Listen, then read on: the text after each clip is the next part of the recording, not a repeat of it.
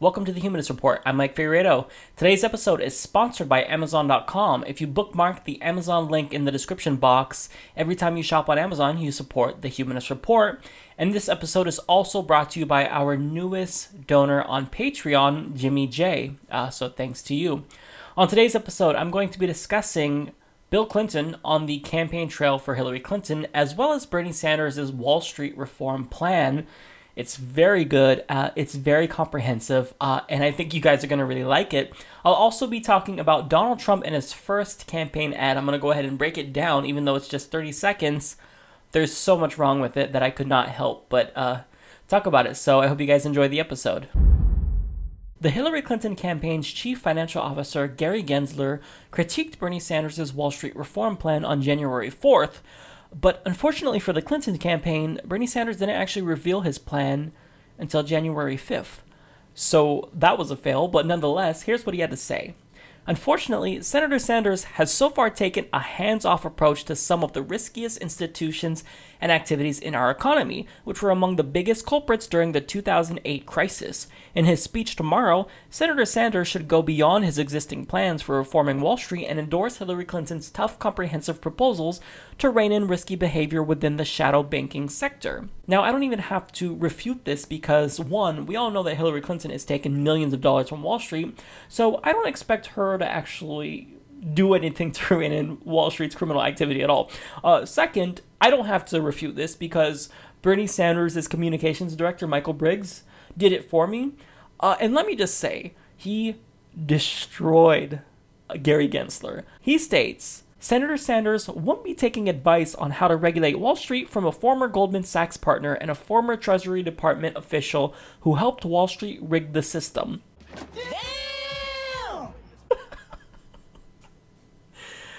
Oh my God, I mean, we've seen this multiple times. Hillary Clinton always tries to attack Bernie Sanders on something, and what do? They point out the inherent corruption in her campaign as a result, and she just comes out looking terrible. She gets a little bit of blood on her hands by attacking the Sanders campaign, which you arguably have to attack, or at least draw comparisons, right?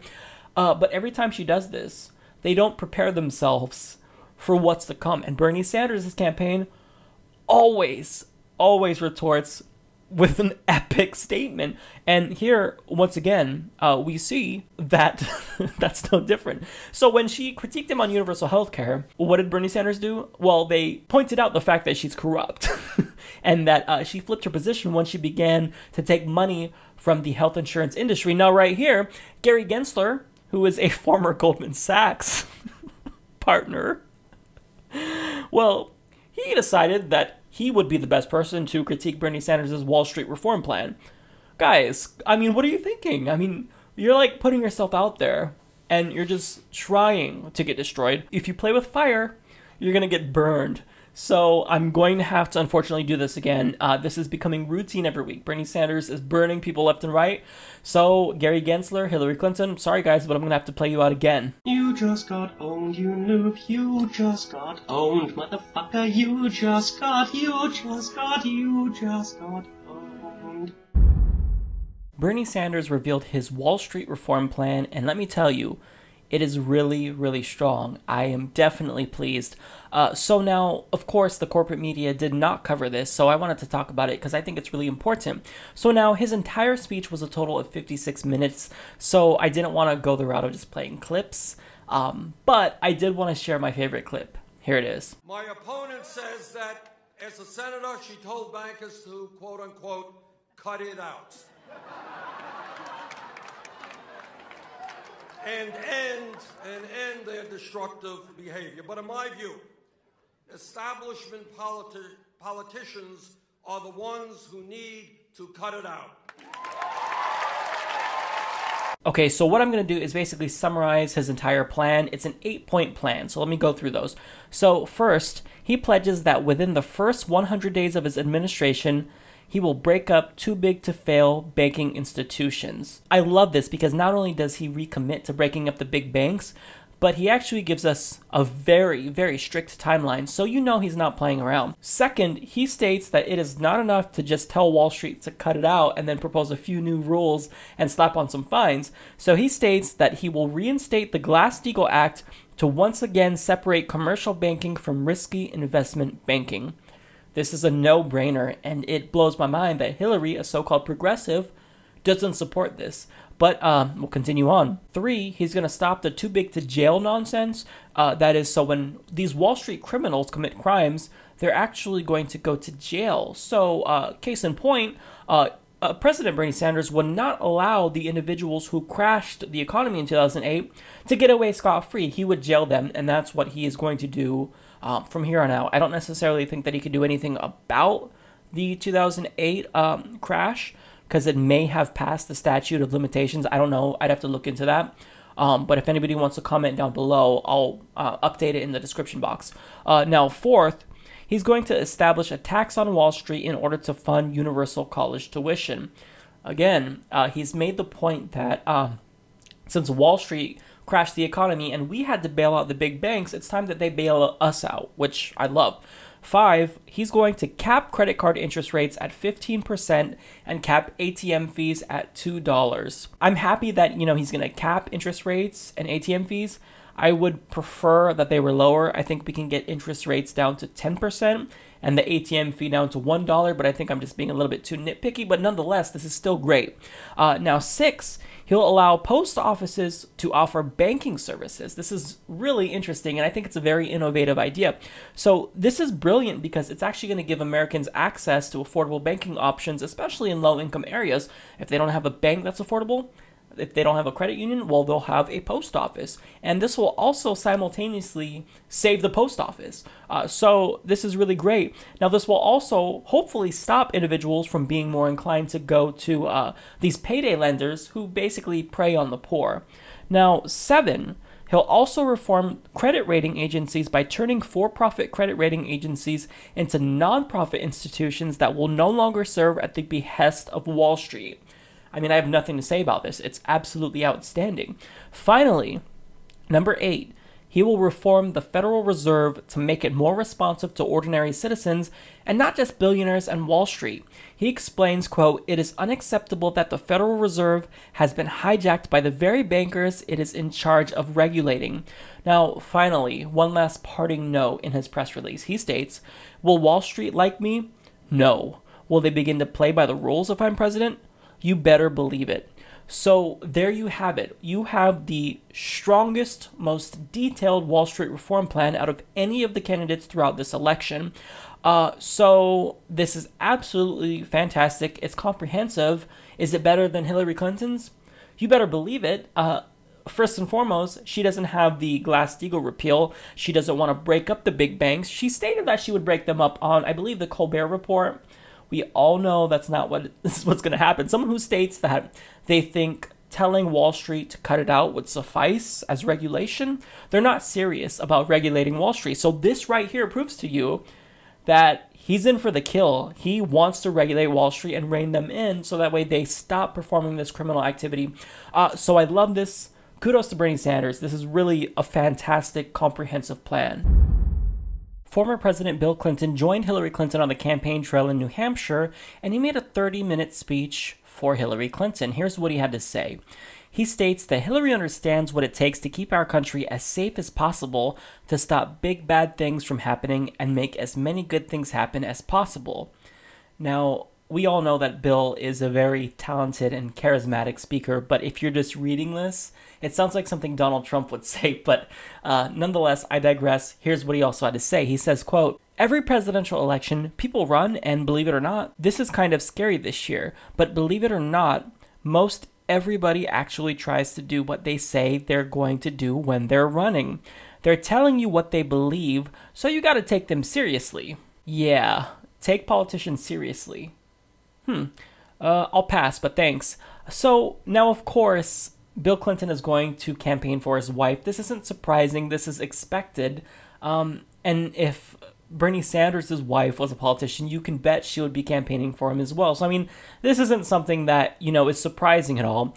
And the reason why he does this is because he's very popular. However, if you recall specifically what he did during his presidency, I don't think he would be that popular after all, and I don't think that Hillary Clinton would want to trot him out. So I'm going to tell you the specifics. So first and foremost, he signed Republican welfare reform into law, and by welfare reform, I mean he gutted welfare.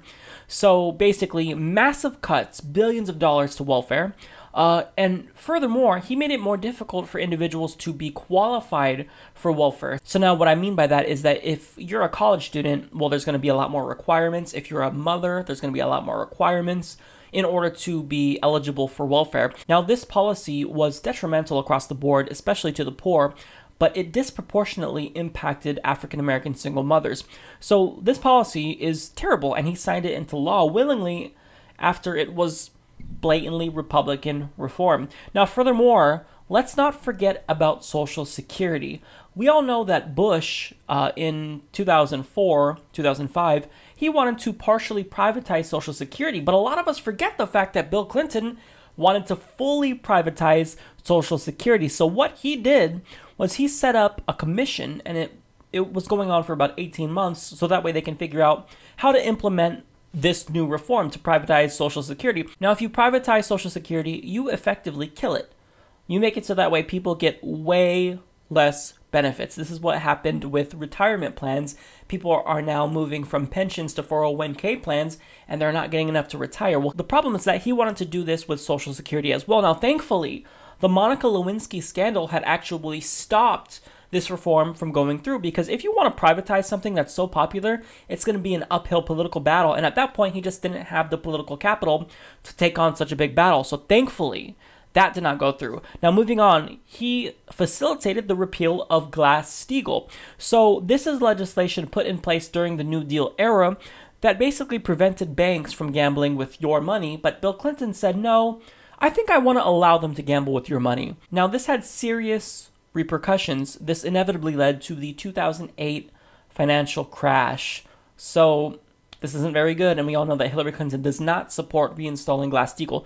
Now, furthermore, he signed NAFTA into law, and this is a disastrous so-called free trade policy that allowed corporations to ship our jobs overseas. Now, we all know that Hillary Clinton is also pushing for free trade, the TPP. Well, I stand corrected, actually. She pushed for the TPP as Secretary of State, but now she's against it. But we all know where she stands on that in actuality. Now, also, Bill Clinton initiated the three strikes policy in order to be, quote, tough on crime, and he infamously stated at a State of the Union address that it should be not three strikes, but one strike, because that's how tough he wants to be on crime.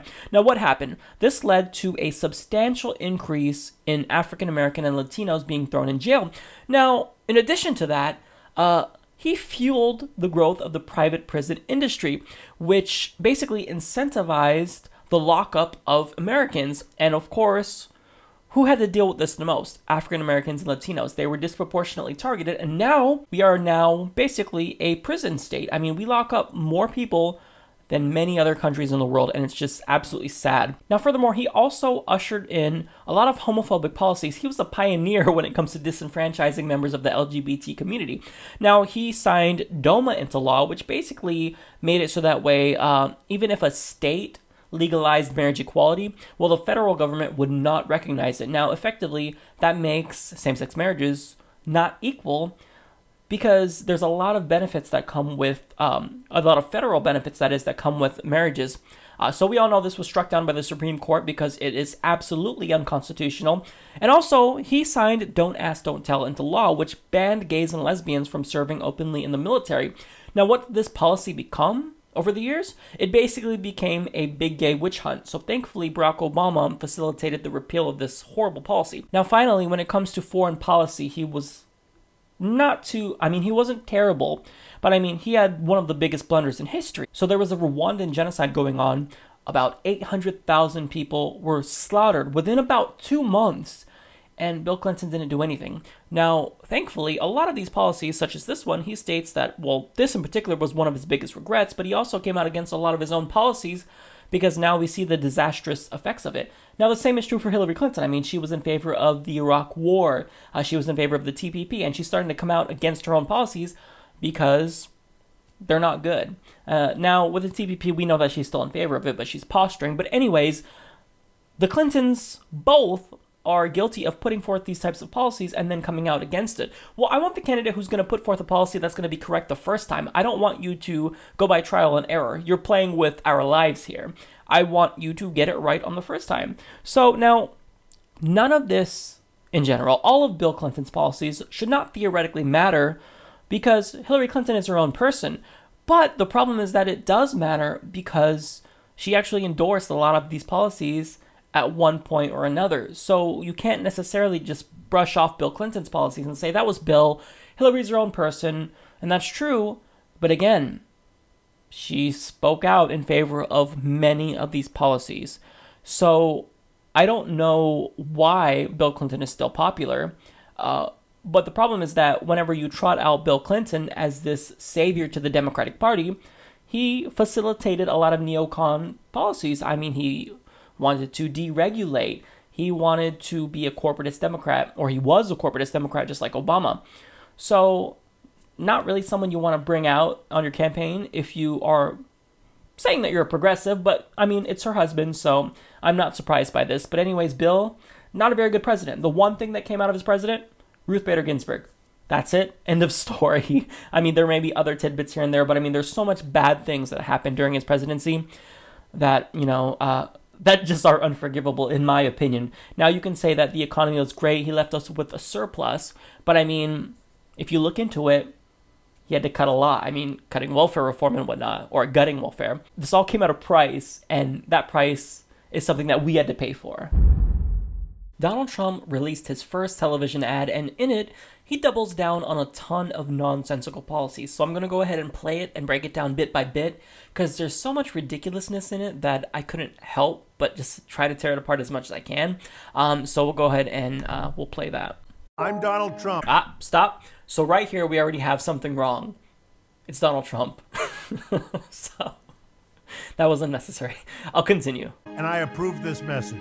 The politicians can pretend it's something else. Okay, I just want to comment on something kind of irrelevant, but every single political issue has the same two people doing the narration. This politician believes in free trade. I mean, is this the same guy in both Democratic and Republican ads? I want to know. I'm personally curious, so I just want to know. But anyways, let's actually get to the ad. But Donald Trump calls it radical Islamic terrorism.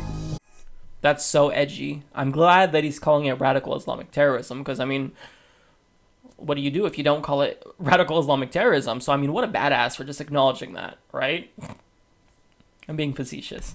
That's why he's calling for a temporary shutdown of Muslims entering the United States until we can figure out what's going on. They literally quoted him. He's calling for a temporary ban on Muslims entering the United States until we can figure out what's going on.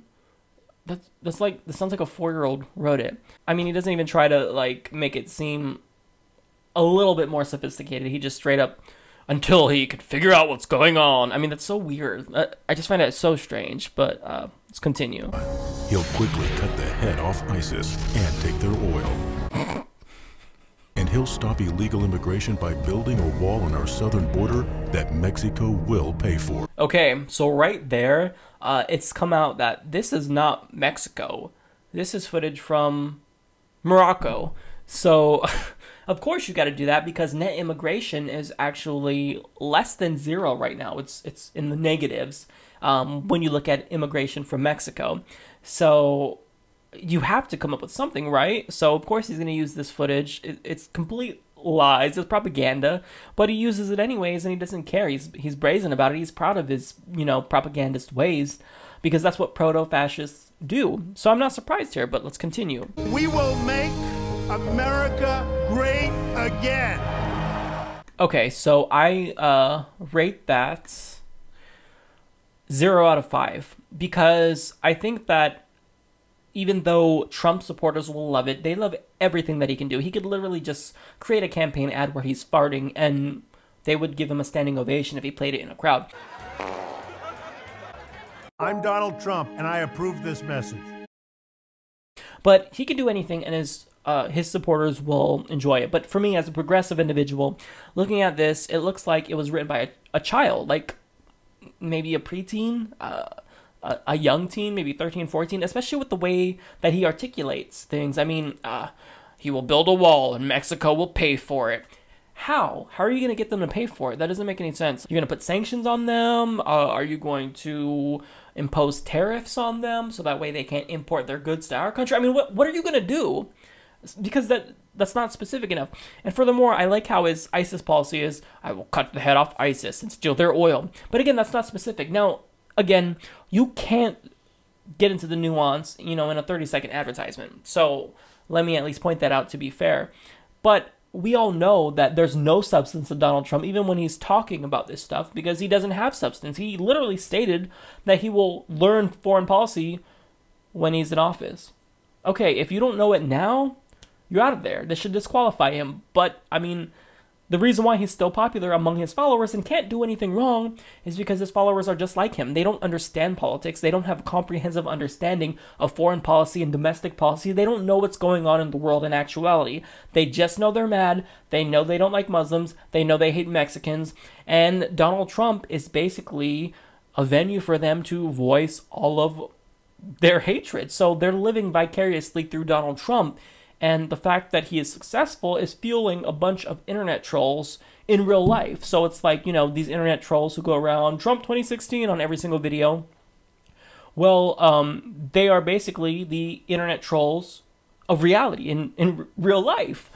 So terrible advertisement. Donald Trump, I mean, your fans are going to love it. So I don't know what else to say about it. But I mean, I just wanted to break this down because it's Trump. It's ridiculous. You have to.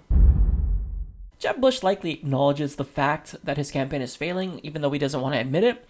But don't you worry, because he's got a secret weapon he's about to break out that's going to save his campaign. Take a look. A lot of people say, your brother also has a lot of popularity, like Bill Clinton has with Democrats, your brother has it with Republicans. Is that something that you think, if he could tell your story as well as you can, if not better, is that something you're considering? Yeah, it is something to consider because he is very popular. I need to go earn this. That's why I'm in New Hampshire today. We have a joint summit to talk about the heroin epidemic up here. I've outlined a detailed plan to deal with that. I have some experience in it personally, and certainly as governor of the state, we created a strategy to reduce drug abuse in our state. That's what this is about. My brother has been a strong supporter. I love him dearly, and he'll continue to play a constructive role. All right, let's do it. Let's look at his approval ratings. So now, when you look at his aggregate ratings, you'll see a pretty big spike on 9/11, 90%. That's unprecedented. But then you see some really interesting points here. You see that he was at 25% for his lowest point, and when you look at his second term alone, his average approval rating was 37%.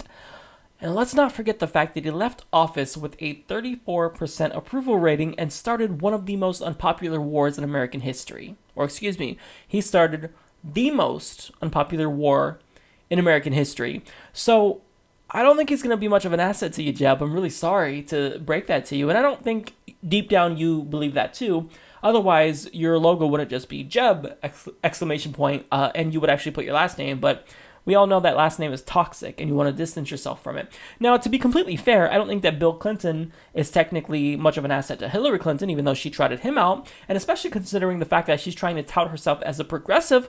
But the difference is that the public doesn't necessarily understand how Bill Clinton screwed everyone over. At least that's the case for Democrats. They kind of have this rose-colored view of Bill Clinton. I mean, when he was in office, the economy was doing great, which presidents don't really have very much control over the economy. But I mean, nonetheless, the economy was doing great when he was in office. So a lot of people look at his years in office as the golden years. But Bush did a lot of things that were really easy to grasp, which is what made him more unpopular. So, for example, with Bill Clinton, I mean, he did deregulation, he repealed Glass-Steagall, he signed these free trade deals. People don't understand what those policies entail. But something like starting a war with Iraq and staying there, and starting a war with Afghanistan and whatnot, I mean, these are things that are highly unpopular and they're viewable. I mean, the media covers them, and people understand them for the most part. We understand the consequences of war, but we don't necessarily understand all of the intricate details associated with free trade policies or deregulating Wall Street. So that's why I think it's probably appropriate for Hillary Clinton to break out Bill, more so than it is for Jeb to break out Bush. But nonetheless, I mean, he probably still has a lot of support among the right wing.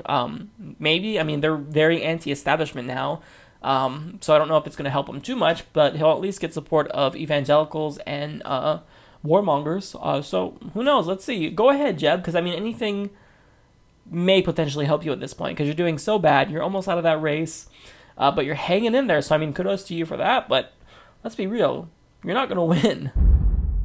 A right-wing anti-government terrorist organization has taken over a federal government building in Malheur County, Oregon.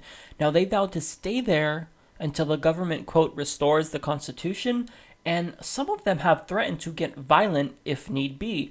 Now, unfortunately for them, they didn't necessarily plan to be there too long, because they're now requesting for their supporters to send them snacks through USPS, which is part of the federal government. I'm not here to die. I'm here to defend my freedoms and my liberties. And will I? Yes. If you don't like America, then you can get out. Now, I don't even have to tell you that if these were Muslims, if this was Black Lives Matter, the National Guard would have been sent in immediately. But because these are white, right-wing terrorists, all of a sudden they're just not a threat, even though they're still technically terrorists. Now let me tell you basically how the media's handled this. They are referring to these men as a militia group who are doing a, quote, peaceful protest. Yes, a peaceful protest. So individuals who lock themselves in a federal government building with guns and threaten to get violent, totally peaceful, right? But yet when Black Lives Matter shuts down freeways or something, well, look at these terrorists. Come on. So you call them thugs, but these aren't thugs? So the double standard there in the media is just ridiculous. So basically, the reason why I wanted to talk about this is because these guys, even though they're supposedly anti-government, well, they're actually pretty big hypocrites. Now, I'm going to fill you in on what's happened first. I'll give you the Cliff Notes version because you don't need to hear the whole story. It's just so long. It's so convoluted. So there's this family, a father and son in particular, who are scheduled to go to jail for 5 years for committing arson on public land. So basically, the militia here is supporting them by taking over the federal building in Oregon. And so basically, the Hammond family has disavowed these individuals, as well as the Mormon church, who these guys are a part of.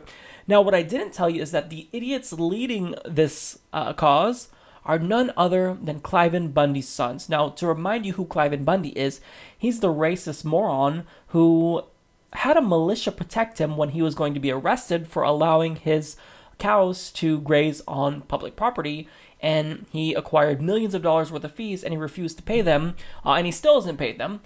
So that's who's leading this cause. So you know exactly what to expect and whatnot. So the problem, though, is that they're not so anti-government. So US Uncut explains, the Small Business Administration offers a loan guarantee program for businesses that don't qualify for assistance in the private credit market. As Mother Jones reported, Ammon Bundy, the ringleader of the Malheur takeover, bemoaning federal overreach, got a $530,000 loan from the SBA in 2010 for his truck maintenance business in Arizona, costing taxpayers over $22,000. What the loan was used for, or whether or not Bundy repaid it, is not listed in public records. Now, second of all, they're also hypocrites because the federal government charges 93% less to allow their cattle to graze on public land than private landowners.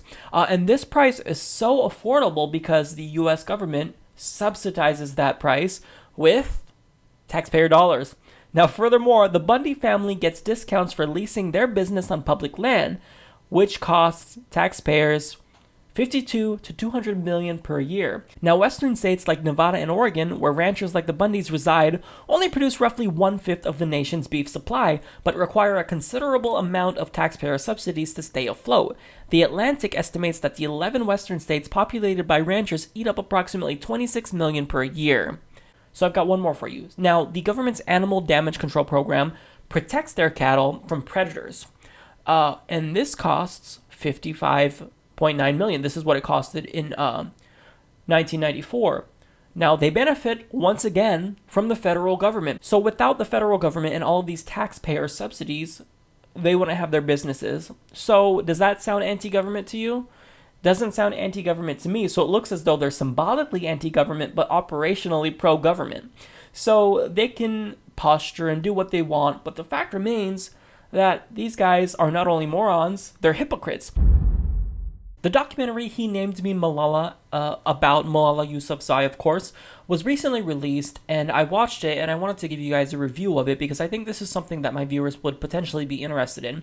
So we all know that Malala Yousafzai is an individual who has captivated the world. I mean, she was shot in the head by the Taliban for defending education for girls, and she survived it, and now she's dedicated her life to fighting for education. And basically what this documentary does is tell her story. Overall, I absolutely loved it. I would recommend checking it out. I don't necessarily know that it's one that you should purchase, but it's definitely worth watching one time. So basically, they get into more specific details. She tells the story of how she was shot by the Taliban, but it's not necessarily just about that. You kind of get to know Malala on a personal level, and you realize that, you know, even though she's so inspirational, she's just a kid still. I mean, they talk about how she fights with her brother and whatnot, and her brother was talking about how, you know, she hits him and she's naughty sometimes. And I thought that that was really nice because it put a more human feel to Malala, because we all kind of look at her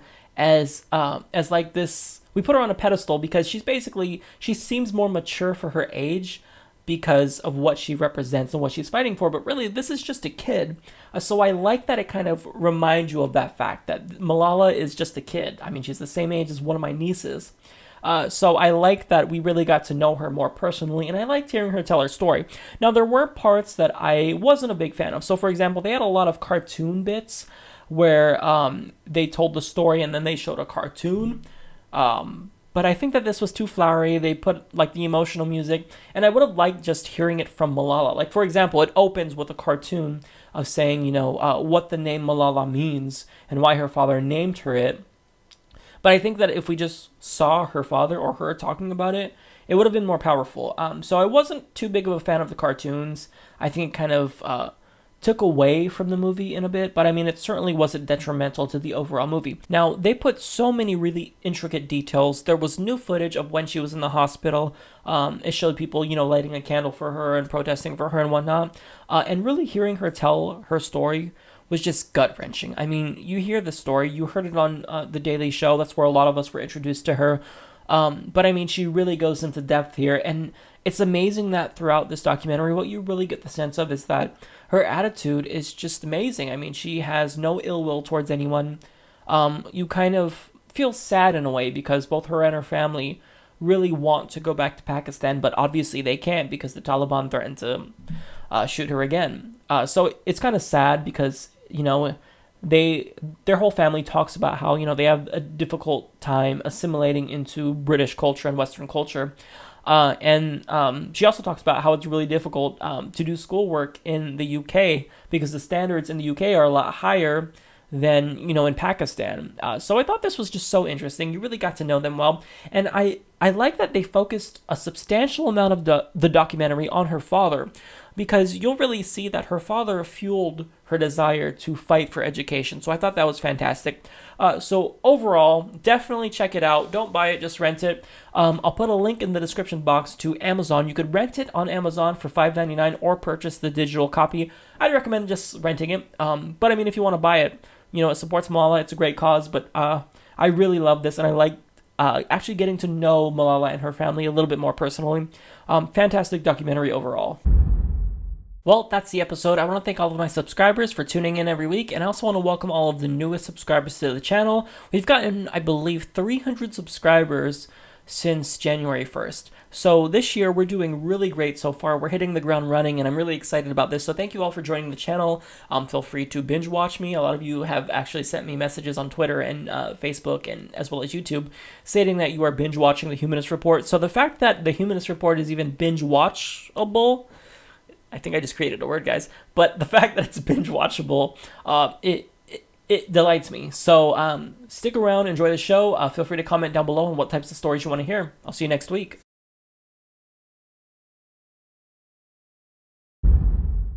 Traditionally, I don't really take much stock into celebrity news, but seeing that the 2016 Democratic primaries are coming up and I'm a huge Bernie Sanders supporter, I thought that it would be pretty fun to list the most well-known celebrities that support Bernie Sanders. Now, their support for him is important because I think that they actually have a lot of sway, and some of their followers and fans may not actually even hear about Bernie Sanders unless it comes from them, so they could potentially expand the reach of Bernie Sanders' message. Now, with that being said, here they are. Mark Ruffalo called him a blessing to the presidential race. Daniel Craig is a supporter. Danny DeVito is also a supporter. Diplo, the EDM artist, says, if I had any energy to engage the American political system, I would vote for you because you're on point. He said this to Bernie Sanders. Well, guess what, Diplo?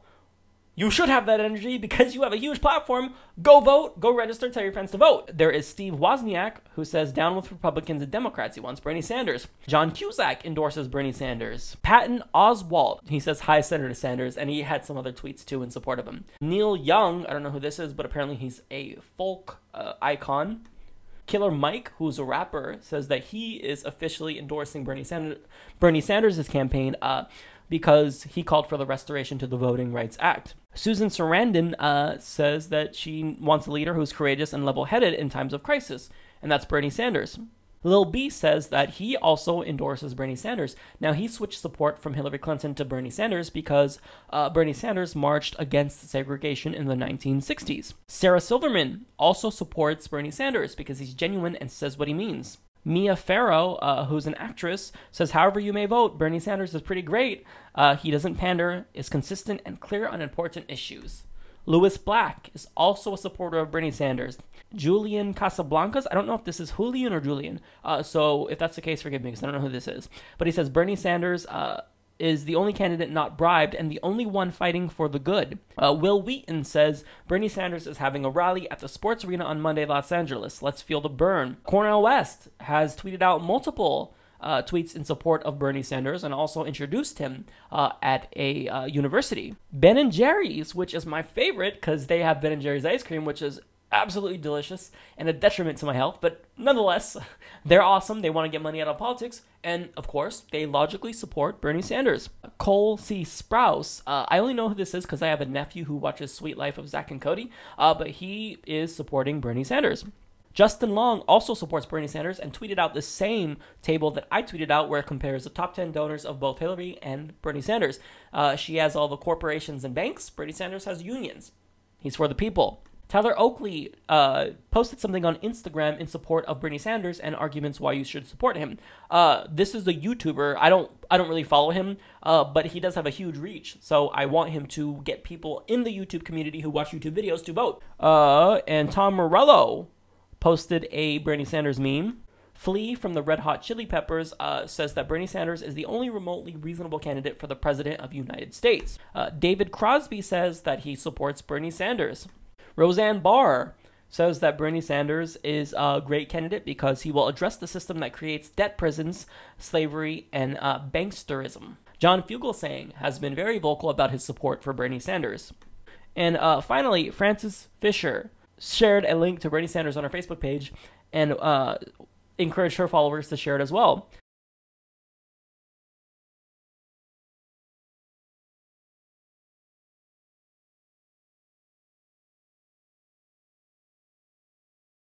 This is awesome. Full disclosure, I don't know who the hell some of these people are, but although I have heard of them, which is why, since I recognize their names, I thought it was important to include them. Now, there is even more celebrity supporters of Bernie Sanders, but I only wanted to cite the ones that I thought would be most well-known. Now, that's kind of arbitrary because I may not necessarily know these people when a lot of people do. So if that's the case, then I apologize for that. So now I will keep my fingers crossed that these 28 celebrities will get his message out there, that they are going to share and ask their followers and fans to share as well.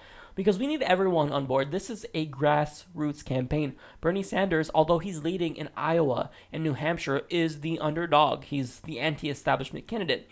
So it's an uphill battle regardless if he has these two states.